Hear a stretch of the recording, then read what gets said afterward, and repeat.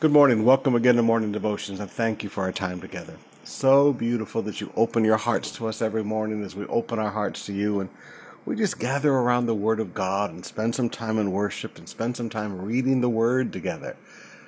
I know this has been productive for me. I pray this is being productive for you as you go line by line and read every word in the Bible, not just the parts that you like. Now, brothers and sisters, it's amazing to me how many people today will say, don't read the Old Testament, don't do this, don't do that. But, we keep showing you how important the Old Testament is for us, that we need to read it, that these things were written as examples for us. These things were written to illustrate things for us in life and to help us make better decisions. And, when Paul says, pay attention to the public reading of Scripture to young Timothy, he was talking about the Old Testament because most of the New Testament hadn't been written yet. So thank you for this time in the Word together. Right now, let's turn to Psalms chapter 91. Psalms 91, and we'll read it together. I like this is my little Psalms book, all right? This is just the book of Psalms. I leave it, until all of this started, I left it next to my bed every night and read it before I went to sleep, but now I read it in the mornings sitting here with you. Psalms 91, beginning with verse 1. He who dwells in the shelter of the Most High will abide in the shadow of the Almighty. I will say to the Lord, my refuge and my fortress, my God in whom I trust, our confession of faith. This is what we say to God. God, this is who you are. We don't get like Job, as we've been reading, where he said some critical things of God. We say, God, you are my refuge. You are my fortress. You are my God. In you I trust. For he will deliver you from the snare of the fowler and from the deadly pestilence. He's the solution. He's not the problem. Don't ever blame God for the trouble. He will cover you with his pinions, and under his wings you will find refuge. His faithfulness is a shield and a buckler. You will not fear the terror of the night, nor the arrow that flies by day, nor the pestilence that stalks in the darkness, nor the destruction that wastes at noonday. 1,000 may fall at your side, 10,000 at your right hand, but it will not come near you. You will only look with your eyes and see the recompense of the wicked. Because you have made the Lord your dwelling place, the Most High, who is my refuge, no evil shall be allowed to befall you, no plague come near your tent. For he will command his angels concerning you to guard you in all your ways. On their hands they will bear you up, lest you strike your foot against a stone. You will tread on the lion and the adder, the young lion and the serpent you will trample underfoot. Because he holds fast to me in love, I will deliver him. I will protect him, because he knows my name. When he calls to me, I will answer him. I will be with him in trouble. I will rescue him and honor him. With long life I will satisfy him and show him my salvation. Yesterday, I sat down with pastors across the country, all out through the provinces, and we had a big Zoom call called Shepherd's Fellowship. And I talked with them that in spite of the COVID-19, as pastors, the command of God to feed his people, to care for the flock that the Holy Spirit has made us overseers of, and to know the condition of the flock. Those three things are still a requirement upon our lives in the middle of this. This is why we work so hard to call you and text you, and even when you're in the hospital, we're Skyping you and we're FaceTiming you and we're Zooming you in the hospital, or we're video Vibering you, or we're video WhatsApping you. Because this is our responsibility. We're to be there for you. And this thing has cut us off from physical contact, so we're using contactless technology to make sure that we know the condition of the flock. We don't want to just send you a video once a week and say, please send us your money. You know what's better than that. We want to be there in your life. We want to be shepherds of the sheep. We want to be out in the fields with the sheep. Shepherds smell like sheep. So thank you for being a part of this, and thank you for always allowing us to call you on the phone and talk with you and see how you're doing. And one person was in the hospital and said, Pastor, you sure talk to me a lot when I'm here in the hospital. I said, because you can't talk to anybody else. And I said, so I'll be here for you. There's something beautiful about, as a pastor, being in people's lives in a time of need like this. We're walking the journey together. So if we look like we're working hard, well, maybe we are. But what we're doing is showing love. You see, the Bible says that love produces hard work. One of the things I taught the pastors was, what motivates your work? Do you just do what you see needs to be done? Or does love motivate you to do a lot more than needs to be done? All right, let's open up our hearts and spend some time in worship.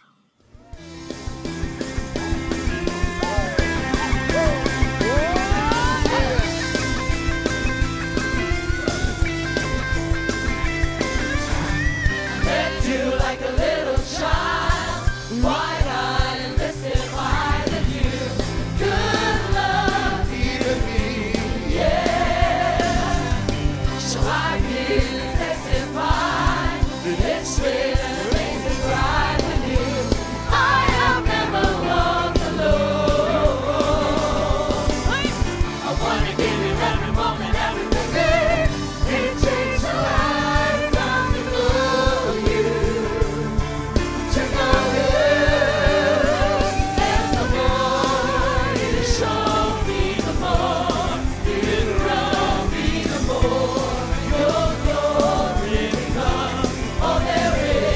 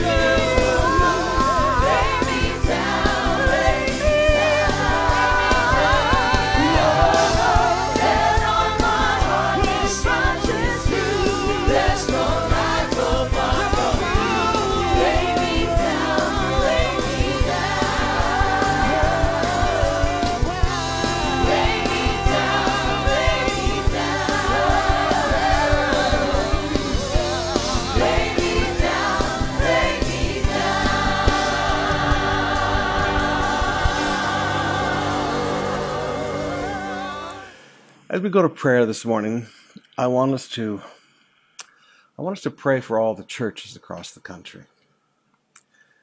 Churches are struggling right now. Now, there are some that are just into money raising. Maybe they got plenty of money, but I'm talking about the real churches out there. I'm talking about pastors that are on Facebook every single morning. There's one young man, he comes up every single morning, and I just look at him and I go, you know what? When this is over, I want to meet this young man because he is 7 days a week faithful with his people. And I just look at the guy and I go, there's a good pastor. But I want us to pray for all the pastors of churches across the nation because a lot of them are suffering right now. There's almost no income coming into their churches, but God will make a way where there is no way. Father, we bring to you all the churches. We pray for people all the time, Lord. But sometimes we forget the pastors and the churches, the corporate bodies, Lord. I ask in Jesus' name for the mercy of God to flow to them. Father, that you'd rise up faithfulness within the hearts of all of their members. And Father, that you bless all the work of their members' hands. And that faithfulness, Lord, would see the church just moving forward and flowing. The good leaders within every church, Father, would help to care for all the members. That your protection would be upon every pastor as he works hard to try to care for the people and make sure the needs of the people are taken care of. Let this be a time of growth, Father, not a time of falling away. Father, your word says that in the last days there's going to come a season when the love of most will grow cold. Never understood that before, Lord. But now we see how people's hearts can be pulled away. People's hearts can be pulled away from God and the things of God and worship and prayer. And a lifetime of spiritual habits and discipline can be lost in a season like this. Lord, in your grace and in your mercy, we pray for the Christians all across our land. Let this not be a time where the love of people grow cold because their hearts are caught up in telenovelas and Korean K-pops and silliness. Let this be a time, Father, of fervent prayer. Let this be a time, Father, when spiritual disciplines are put in place. Let this be a time, Father, when we learn that we come to church to be with you and not just to be with our friends and to Cella Vida and Longaniza. Let this be a time, Father, when real spiritual disciplines are developed, when everything that has been shaken can be shaken and removed, that which cannot be shaken remains. Father, let those things that cannot be reshaken remain strong in the lives of your sons and your daughters in all the churches all across our beloved land. Father, I ask that you strengthen the hardworking pastors out there. Father, let them be strengthened. Let not one single church close of a hard-working pastor that loves the people. Let not one church be closed of a hard-working pastor that preaches the gospel. Let not one church close, Father, because of this COVID-19. But Father, in your mercy and in your grace, shake out that which doesn't belong and leave that which belongs strong, standing tall and strong. Let this be a time of distinction, Father. And Lord, in Jesus' name, I ask for your mercy. I ask for your mercy upon all of the churches across our land. None of us do everything right, Lord. When we get to heaven and we see all the stuff we've done wrong, thank God that you'll wipe away all the tears, because it would be so embarrassing. But Father, in your mercy, strengthen that which remains. Revive your work in the midst of the day. Out of a little root, Lord, cause a great new olive tree to grow. Out of a little root of a remnant, Lord, cause a huge revival to sweep across our nation. We thank you for it, Father. In Jesus' name, amen. I'd like you to open your Bibles now, and I'm sorry I've had a little bit of trouble with the computer lately between the huge Microsoft feature update and the update on my XSplit and oh my goodness, I've had fun. Now the computer at the office works great, but for some reason, this poor computer here, now yeah, it's the oldest one. This one's about 4 years old now. But bless its heart, this one's struggling a little bit. It's showing its signs of age, so I'll be very happy when the new Microsoft Studio 3 comes up, because this one is just about ready to get a complete wipe and a reset, because there's no time to do all of that now. 1 Corinthians chapter 10 today, beginning with verse 23. 1 Corinthians 10, beginning with verse 23. Paul said, all things are lawful, but not all things are helpful. Now notice the all things. He said, yeah, we live by grace. And he said, yeah, we can eat meat now. And yes, we can eat meat with blood in it now. Jesus declared all foods clean. And yes, we can eat shrimp. And, Jesus declared all foods clean. Fine. But he said, but not all things are helpful. There's a lot of things that you can do. You know what? They really don't help anything. They really don't benefit anything in your life. Now, brothers and sisters, one of the things that you have to learn in life is there's a lot of things that it's not that they're not wrong. They're just not helpful. They don't cause anything to grow and blossom and flourish in your life.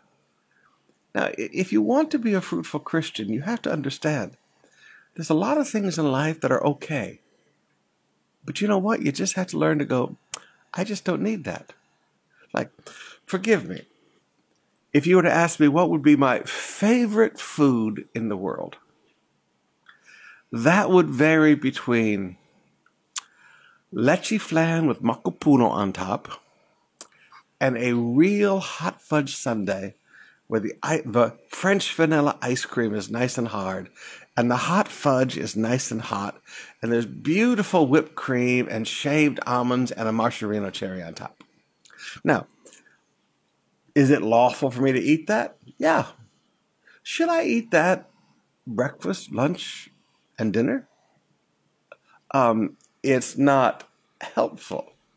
There's not a lot of nourishment in a hot fudge sundae. There's not a lot of nourishment there's a lot of sugar, but there's not a lot of good nourishment in leche flan and macapuno, okay? A lot of sugar, but not a lot of good nourishment. In the same way, there's a lot of things that we do in life. Entertainment, things that we spend our time doing. And there's nothing wrong with it. It's not sinful. It's just not helpful. And helpful here means to benefit, okay? He said, again, all things are lawful, but not all things build up. He said, not everything causes me to grow. Not everything causes other people to grow. He said, so, there's a lot of things in life. It's not that they're sinful. They're just not helpful. They just don't cause me to grow, and they don't cause other people to grow around me. Now, when you understand and you put this in context where Paul says, we discipline ourselves as an athlete. Well, athletes understand there's a lot of food that's fine, but it doesn't help them win a race. There's a lot of things that they could be doing, but it doesn't build up their muscles. Okay, so this is the context Paul is talking in. He said, let no one seek his own good, but the good of his neighbor. So, all right, always thinking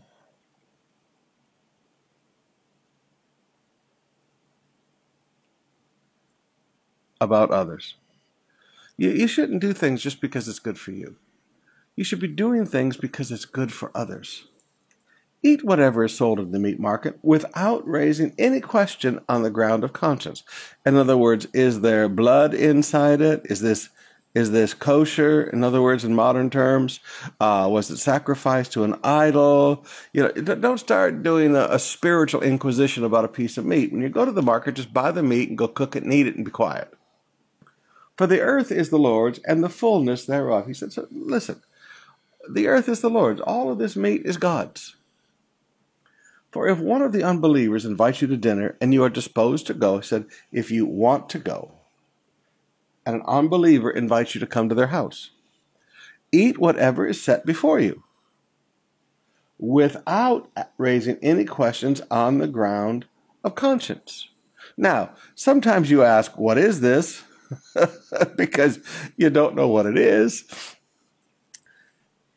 But for the most part, not on the ground of conscience. You're not saying, okay, is this good for me to eat because of my conscience? Was this sacrifice to Aphrodite? Was this sacrifice to Zeus? Was this sacrifice to Jupiter?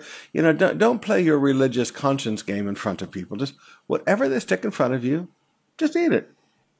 But if someone says to you, this has been offered in sacrifice, then do not eat it for the sake of the one who informed you, for the sake of their conscience. Okay? They bring it up because, see, they have a question, okay? They have a question about this. I do not mean your conscience, but his. For why should my liberty be determined by someone else's conscience, okay? My liberty is my liberty. My liberty is not determined by somebody else's conscience. If people look at me and they say, Pastor Summerall, you have no right to eat balut. Why? Well, I won't eat balut in front of that person. But if I want to eat balut by myself or with some other friends, I will.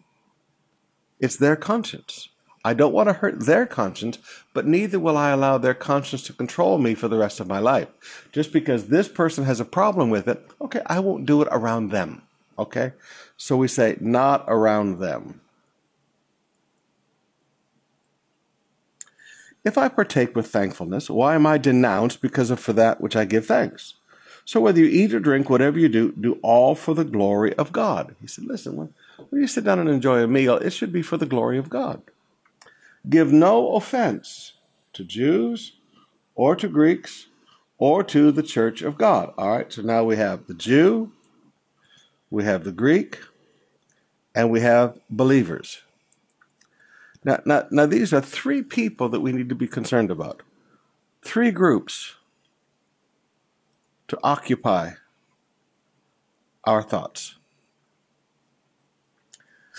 The Jews, all right, I don't want to be a stumbling block to them. The Greeks, I don't want to be a stumbling block to them. And the Christians, I don't want to be a stumbling block to them. Just as I try to please everyone in everything, wow, I do, not seeking my own advantage, but that of many, that they may be saved. But that of many. Notice you really never get to all. You never really get to all. But you can try. Paul said, I'm really trying to please people. I don't go out of my way to offend people. See, Paul was not a guy who just walked around seeing how many people he could offend. And bless God, I'm right and everybody's wrong. And Paul said, that's not who I am. I'm not trying to do things for my own advantage. He said, I want people to be saved. All right, now we get into chapter 11, verse 1. Paul said, be imitators of me as I am of Christ. Now, why would Paul say me? Because they don't know anybody else. He can't tell them be an imitator of Peter. They don't know Peter that well. He can't say be an imitator of Barnabas. They probably never met Barnabas. He can't say be an imitator of James. They've never met James, okay? He said, be an imitator of me as I am of Christ. So that Paul would say, I'm the example. Now, in today's world, Paul would get crucified for this. Paul thinks he's something. You can just hear Christian leaders talking about Paul today. But Paul said, listen, I'm doing my best to follow Jesus. I'm doing my best to follow the pattern that Jesus laid out for me. He said, now, you can't see Jesus, but you can see me. You can see how I treat people. You can see how I talk to people. You can see how I eat. You can see how I make the decisions I make. He said, the role of leaders is to lay down patterns. And the primary way we lay down patterns is people watching our lives. That's why shepherds smell like sheep. Paul was involved in their lives. Now, this is one of the things I talk to young pastors about today. You cannot be like these modern attraction model churches where the pastors are completely detached and the pastors are never around the people and they walk in through a corridor in sanitaire and they leave through a corridor in sanitaire and nobody can talk to the pastors. And excuse me, that's not how we live. How can people follow a pattern that they cannot see? So people should see us as pastors living our lives. And as they see us living our lives, they can imitate us as we imitate Christ. But it means as pastors, you got to get off your little ivory throne and just live your life among the people. Well, I don't want to do that because I'm going to be criticized. Familiarity breeds contempt. I've heard all of that all of my life. And you know what? There are some people that, when they get to know you, familiarity does breed contempt. But that's not your problem. That's the problem of their heart. So young pastors, please listen to me. The people can only follow a pattern that they can see. This is why Paul said, be imitators of me as I follow Christ. Now, I commend you because you remember me in everything and maintain the traditions even as I delivered them to you. Paul said, hey, you're thinking about me and what I taught you. He said, I commend you for that. But I want you to understand that the head of every man is Christ, and the head of every wife is her husband, and the head of Christ is God. Now, we're beginning to get into another one of their questions. He said, I'm thankful that you remember the traditions that I taught you, but he said, now, I want you to understand some things. He said, now let's deal with your questions here. Remember, 1 Corinthians is answering questions that they pose to him. And as we go through the exposition of it in the Saturday, Sunday services, we'll be bringing out those questions. He said, every man who prays or prophesies with his head covered dishonors his head. But every wife who prays or prophesies with her head uncovered dishonors her head. It is the same as if her head were shaven. All right, so this is Jewish tradition. For if a wife will not cover her head, then she should cut her hair short. But instead it's disgraceful for a wife to cut off or shave her head. Let her cover her head. I notice it's disgraceful. Now, you've got a lot of Jewish traditions in here, and I don't want to get into that today, but just let me highlight and illustrate. We'll get into this in the exposition of this passage. If you go with us to Israel and we drive you through a Orthodox neighborhood, you'll see stores that sell nothing but wigs. And you think, but why do people wear so many wigs here? Well, an Orthodox woman shaves her head when she gets married. And from that day forward, an Orthodox woman wears a wig. So there are traditions here that have been going on for thousands of years that we will be dealing with as we deal with the exposition. For man ought not to cover his head, since he is the image and glory of God, but woman is the glory of man. For man was not made from woman, but woman from man. Neither was man created for woman, but woman for man. This is why a wife ought to have a symbol of authority on her head, because of the angels. Now again, we'll get into all the exposition of this. I do not want to begin to open up that today. Nevertheless, in the Lord, woman is not independent of man, or man of woman. For as woman was made from man, so man is now born of woman. And all things are from God. All right, so he said, hey, let's stop the superiority. Okay, let's stop the superiority attitude. Yes, woman was made from man. But, guys, you were born of a woman. Okay, and all things are from God. Judge for yourselves. Is it proper for a wife to pray to God with her hair uncovered? He said, judge for yourselves. Does not nature itself teach you that if a man wears long hair, it's a disgrace for him? Now, again, we got to get into the exposition of that, because when I was a young man, this verse was used on me a lot, because believe it or not, I had long hair, okay? So we got to get into the exposition of this in 1 Corinthians on Sundays. But if a woman has long hair, it is her glory, for her hair was given to her as a covering. If anyone is inclined to be contentious, we have no such practice, nor do the churches of God. Now, again, we'll get into the exposition of that, but let me just look at a practical thing. There are people who are inclined to be contentious. There are people that just love to fight and argue about everything in life. Okay, they are inclined to be contentious. Paul said, if you're inclined to be contentious, would you just please stop that? He said, we have no such practice, nor do the churches of God. Now, again, we'll get into the exposition of all this, and it really does make sense as you lay it all out in light of what Paul was dealing with between the Jews and the Gentiles in the church at that day. All right, let's open up our hearts and spend some more time in worship, and let's not be contentious.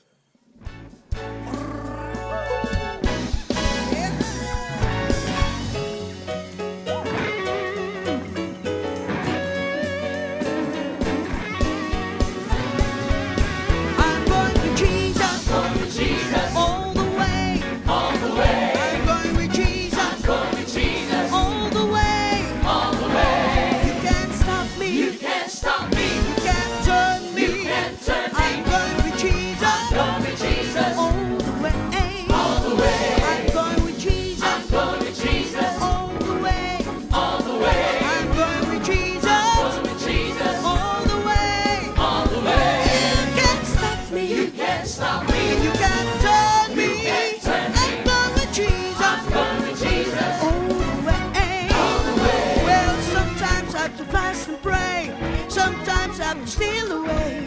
Sometimes I have to cry out, help me, Lord. But I know if I hold my peace, the Lord will take care of me. I'm going with Jesus. All the way. I'm going with Jesus. All the way. I'm going with Jesus. All the way. You can't stop me. You can't turn me. I'm going with Jesus. All the way. Well, sometimes I have to fast and pray. Sometimes I have to steal away. Sometimes I have to cry out, help me, Lord. Oh, but I know if I hold my peace, the Lord will take care of me. I'm going with Jesus. All the way. I'm going with Jesus. All the way. I'm going with Jesus. All the way. You can't stop me. You can't turn me. I'm going with Jesus. I'm going with Jesus. He is the way, the truth, and the life. Yeah. He is the only way. I'm going with Jesus. I'm going with Jesus. Everybody just clap your hands. A little louder, just clap your hands. All the saints, just clap your hands. A little louder, just clap your hands. Come on, let's praise Him. Come on, give Him glory. Come on, if you love Him, just clap your hands. I'm going with Jesus. I'm going with Jesus. I'm going with Jesus. I'm going all the way. Through the storm and through the rain. I know He'll bless me, for He said He will. I'm going with Jesus. Everybody just clap your hands. A little louder, just clap your hands. All the saints, just clap your hands. Come on, stand up. Louder, just clap your hands. If you want to go, come on and go. I'm going with Jesus. Come on and go with me. I'm going with Jesus. I'm going with Jesus. Have you decided to follow Jesus? No turning back, no. No turning back, no. I'm going with Jesus. All the way.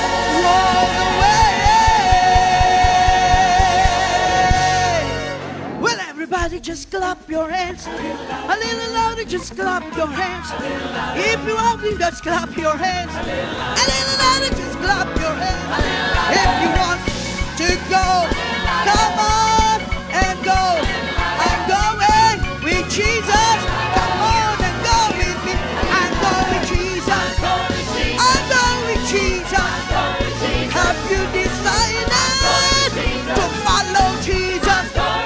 No turning back now. No turning back, no. I'm going with Jesus. All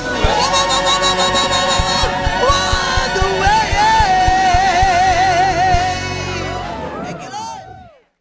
Our Old Testament passage today picks up in Job chapter 35. Now, I have to admit, I'm a little ripped off, okay? Because Pastor A gets to deal with the fun part tomorrow on God speaking to Job. And then on Sunday, you need to finish the book of Job and see all the beautiful things that happen in the end of the book of Job. So Pastor A will work with you tomorrow as God begins to speak, and then you need to finish out God and Job's conversation. For instance, on Sunday, you're going to see why I say, put your hand over your mouth. Job says, I put my hand over my mouth. I have nothing more to say. Sometimes that's what we need to do. And you'll see where I get that statement from down near the end of the book of Job. But now let's pick up in chapter 35, verse 1. Elihu is full of words. And Elihu answered Job and said, do you think this is to be just? Do you say it is my right before God? That you ask, what advantage have I? How am I better off than I had if I had sinned? I will answer you, you and your friends with you. He said, now listen, Job, you haven't had an answer for this. And these three older guys that are your friends, they haven't answered you properly either. Look at the heavens and see, and behold the clouds which are higher than you. If you have sinned, what do you accomplish against him? And if your transgressions are multiplied, what do you do to him? If you are righteous, what do you give to him? Or what does he receive from your hand? Your wickedness concerns a man like yourself, and your righteousness a son of man. Because of the multitude of oppressions, people cry out. They call for help because of the arm of the Almighty. But none says, where is God my Maker, who gives songs in the night, who teaches us more than the beasts of the earth and makes us wiser than the birds of the heaven?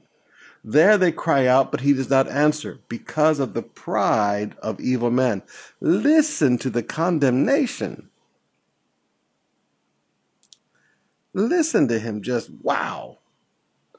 Surely God does not hear an empty cry, nor does the Lord regard it. Oh, listen to this, Job. You have an empty cry. I mean, with guys like this around, you really don't need a devil. How much less when you say that you do not see him, that the case is before him, and you are waiting for him? How much less? All right, now he said, Job, God is not listening. But this is not true. Because as you're going to see tomorrow and on Sunday in your own devotions, God was listening to everything that was said. How much less when you say you do not see him, that the case is before him and you are waiting for him. And now, because his anger does not punish and he does not take much note of transgression, Job opens his mouth in empty talk. He multiplies his words without knowledge. Wow. Look at the attack. Like I keep telling you, when people come and talk to you like this, when you're really hurting, don't go attack people. Don't go fight with people. I'm just never around people like that again. When people kick you when you're down, unless they come on their own and try to apologize. Elihu continued and said, bear with me a little while, and I will show you, for I have yet something to say on God's behalf. Not true. You're not speaking for God. I will get my knowledge from afar and ascribe righteousness to my Maker. For truly my words are not false. One who is perfect in knowledge is with you. Wow. Not true. one who is perfect in knowledge is with you. Whoa! What arrogance! Behold, God is mighty and does not despise any. He is mighty in strength and understanding. He does not keep the wicked alive, but gives the afflicted their right. He does not withdraw his eyes from the righteous, but with kings on a throne he sets them there forever, and they are exalted. And if they are bound in chains and caught in the cords of affliction, then he declares to them their work and their transgressions, that they have behaved arrogantly. He opens their ears to instructions and commands them to return from their iniquity. If they listen and serve him, they complete their days in prosperity and their years in pleasantness. But if they do not listen, they perish by the sword and die without knowledge.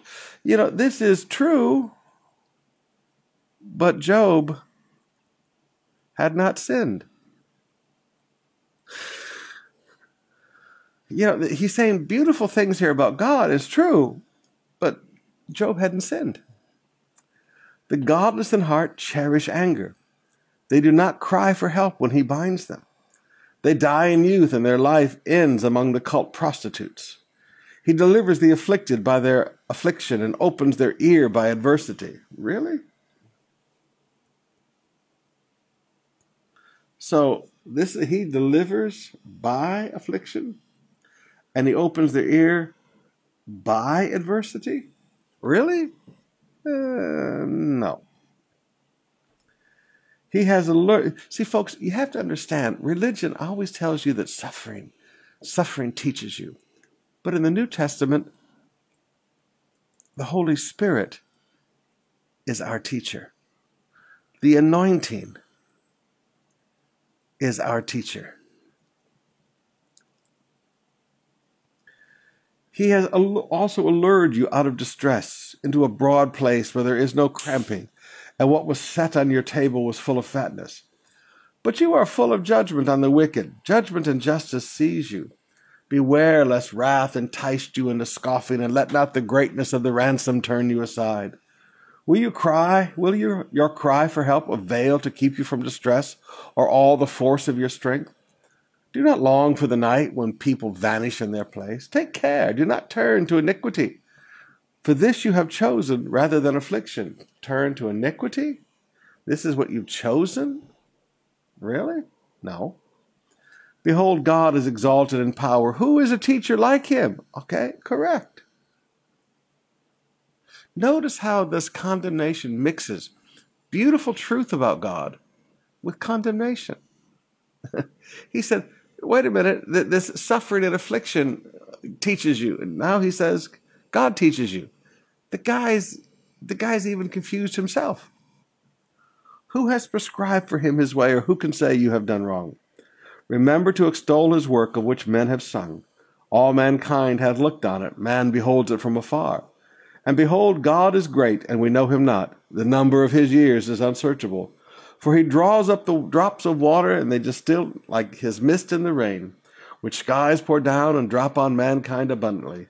Can anyone understand the spreading of the clouds, the thunderings of his pavilion? Behold, he scatters his lightning about him and covers the roots of the sea. For by these he judges people. He gives food in abundance. He covers his hands with lightning and commands it to strike the mark. Its crashing declares his presence, and the cattle also declare that he rises. Chapter 37, verse 1. At this also, now Elihu is still talking. This fourth comforter, a young man. At this also my heart trembles and leaps out of its place. Keep listening to the thunder of his voice and the rumbling that comes from his mouth. Under the whole heaven he lets it go, and his lightning to the corners of the earth. After it, his voice roars. He thunders with his majestic voice and does not restrain the lightnings when his voice is heard. God thunders wondrously with his voice. He does great things that we cannot comprehend. For to the snow he says, fall on the earth, likewise to the downpour, his mighty downpour. He seals up the hand of every man, that all men may know it. Then the beasts go to their lairs and remain in their dens. From its chambers come the whirlwind and the cold from the scattering winds. For by the breath of God ice is given, and broad waters are frozen fast. He loads the thick cloud with moisture, and the clouds scatter his lightning. They turn round and round by his guidance to accomplish all that he commands them on the face of the habitable world. Okay, that's interesting. God controls the weather, whether for correction or for his land or for love. He causes it to happen, whether for correction or for love. He causes it to happen. Partly true. Now, you got to remember God and a devil. Now, sometimes the devil is destructive with things. So don't say that everything is happening as God. Hear this, O Job. Stop and consider the wondrous works of the Lord. Do you know how God lays his command upon them and causes the lightning of his cloud to shine? Do you know the balancings of the clouds and the wondrous works of him who is perfect in knowledge? You whose garments are hot when the earth is stilled because of the south wind, can you, like him, spread out the skies hard as cast metal mirror? Teach us what we shall say to him. We cannot draw up our case because of darkness. Shall it be told him that I would speak? Did a man ever wish that he be swallowed up? And now no one looks on the light when it is bright in the skies. Even the wind has passed and cleared out. Out of the north comes golden splendor. God is clothed with awesome majesty. The Almighty, we cannot find him. He is great in power, justice, and abundant righteousness. He will not violate. Therefore, men fear him. He does not regard any who are wise in their own conceit. But he is merciful. Because Job had really shot his mouth off a little bit. Now, tomorrow and Sunday, you're going to see God begin to speak. But one of the things I want you to see as we've gone through all of the words of Job's friends and the words of Job is that God said he was blameless in all his ways. God held Job up as an example of a man who was determined to have a relationship with him. And Satan said, no, I'm going to deal with this man. I'm going to hurt this man till he curses you. And Job never would. Now, Job did shoot his mouth off in the hurt, the bitterness, the grief of the loss of his children, all of his finances, the physical pain in his body, and the pain of constantly listening to those people condemn him. Job did say some strong things, and you're going to see how God responds to what Job said in the next few chapters. But I also want you to remember that when people bring religious condemnation against you, it's amazing how beautifully they speak of God, and then they throw those one-liners in there that just kick you when you're down. Rather than comfort you, rather than encourage you, they're just always talking about your sin. Now, brothers and sisters, some of you just need to realize that the problems in your life are not because of your sin. The problems in your life are not because you've done something wrong. The problems in your life is there's an ugly devil out there who just comes to steal, kill, and destroy. And sometimes you just got to hold on to the fact that, you know what? This is just an attack of the devil right now. And I'm not going to sit here and join everybody in blaming myself for all the things I have done. Now, at the same time I say that, never lift your voice against God. Now, on Sunday, you need to keep reading your devotions, and you're going to see where God said, now, Job, answer me. And Job says, no more, God. I'm going to put my hand to my mouth. I will say no more. What I've learned is that when my heart hurts, and there's bitterness there, there's hurt there, I just learn to shut up. I just don't lift my voice to God. Instead, I just begin to sing. Maybe with tears coming down my face. But I begin to sing, God is good and his mercy endures forever. I begin to sing of his love forever.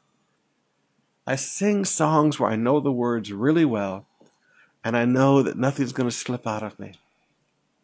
In my short life, I got a long ways to go. I have learned whatever is going on around me, whatever people say to me, God is good and his mercy endures forever. We'll see you tonight, 7 o'clock.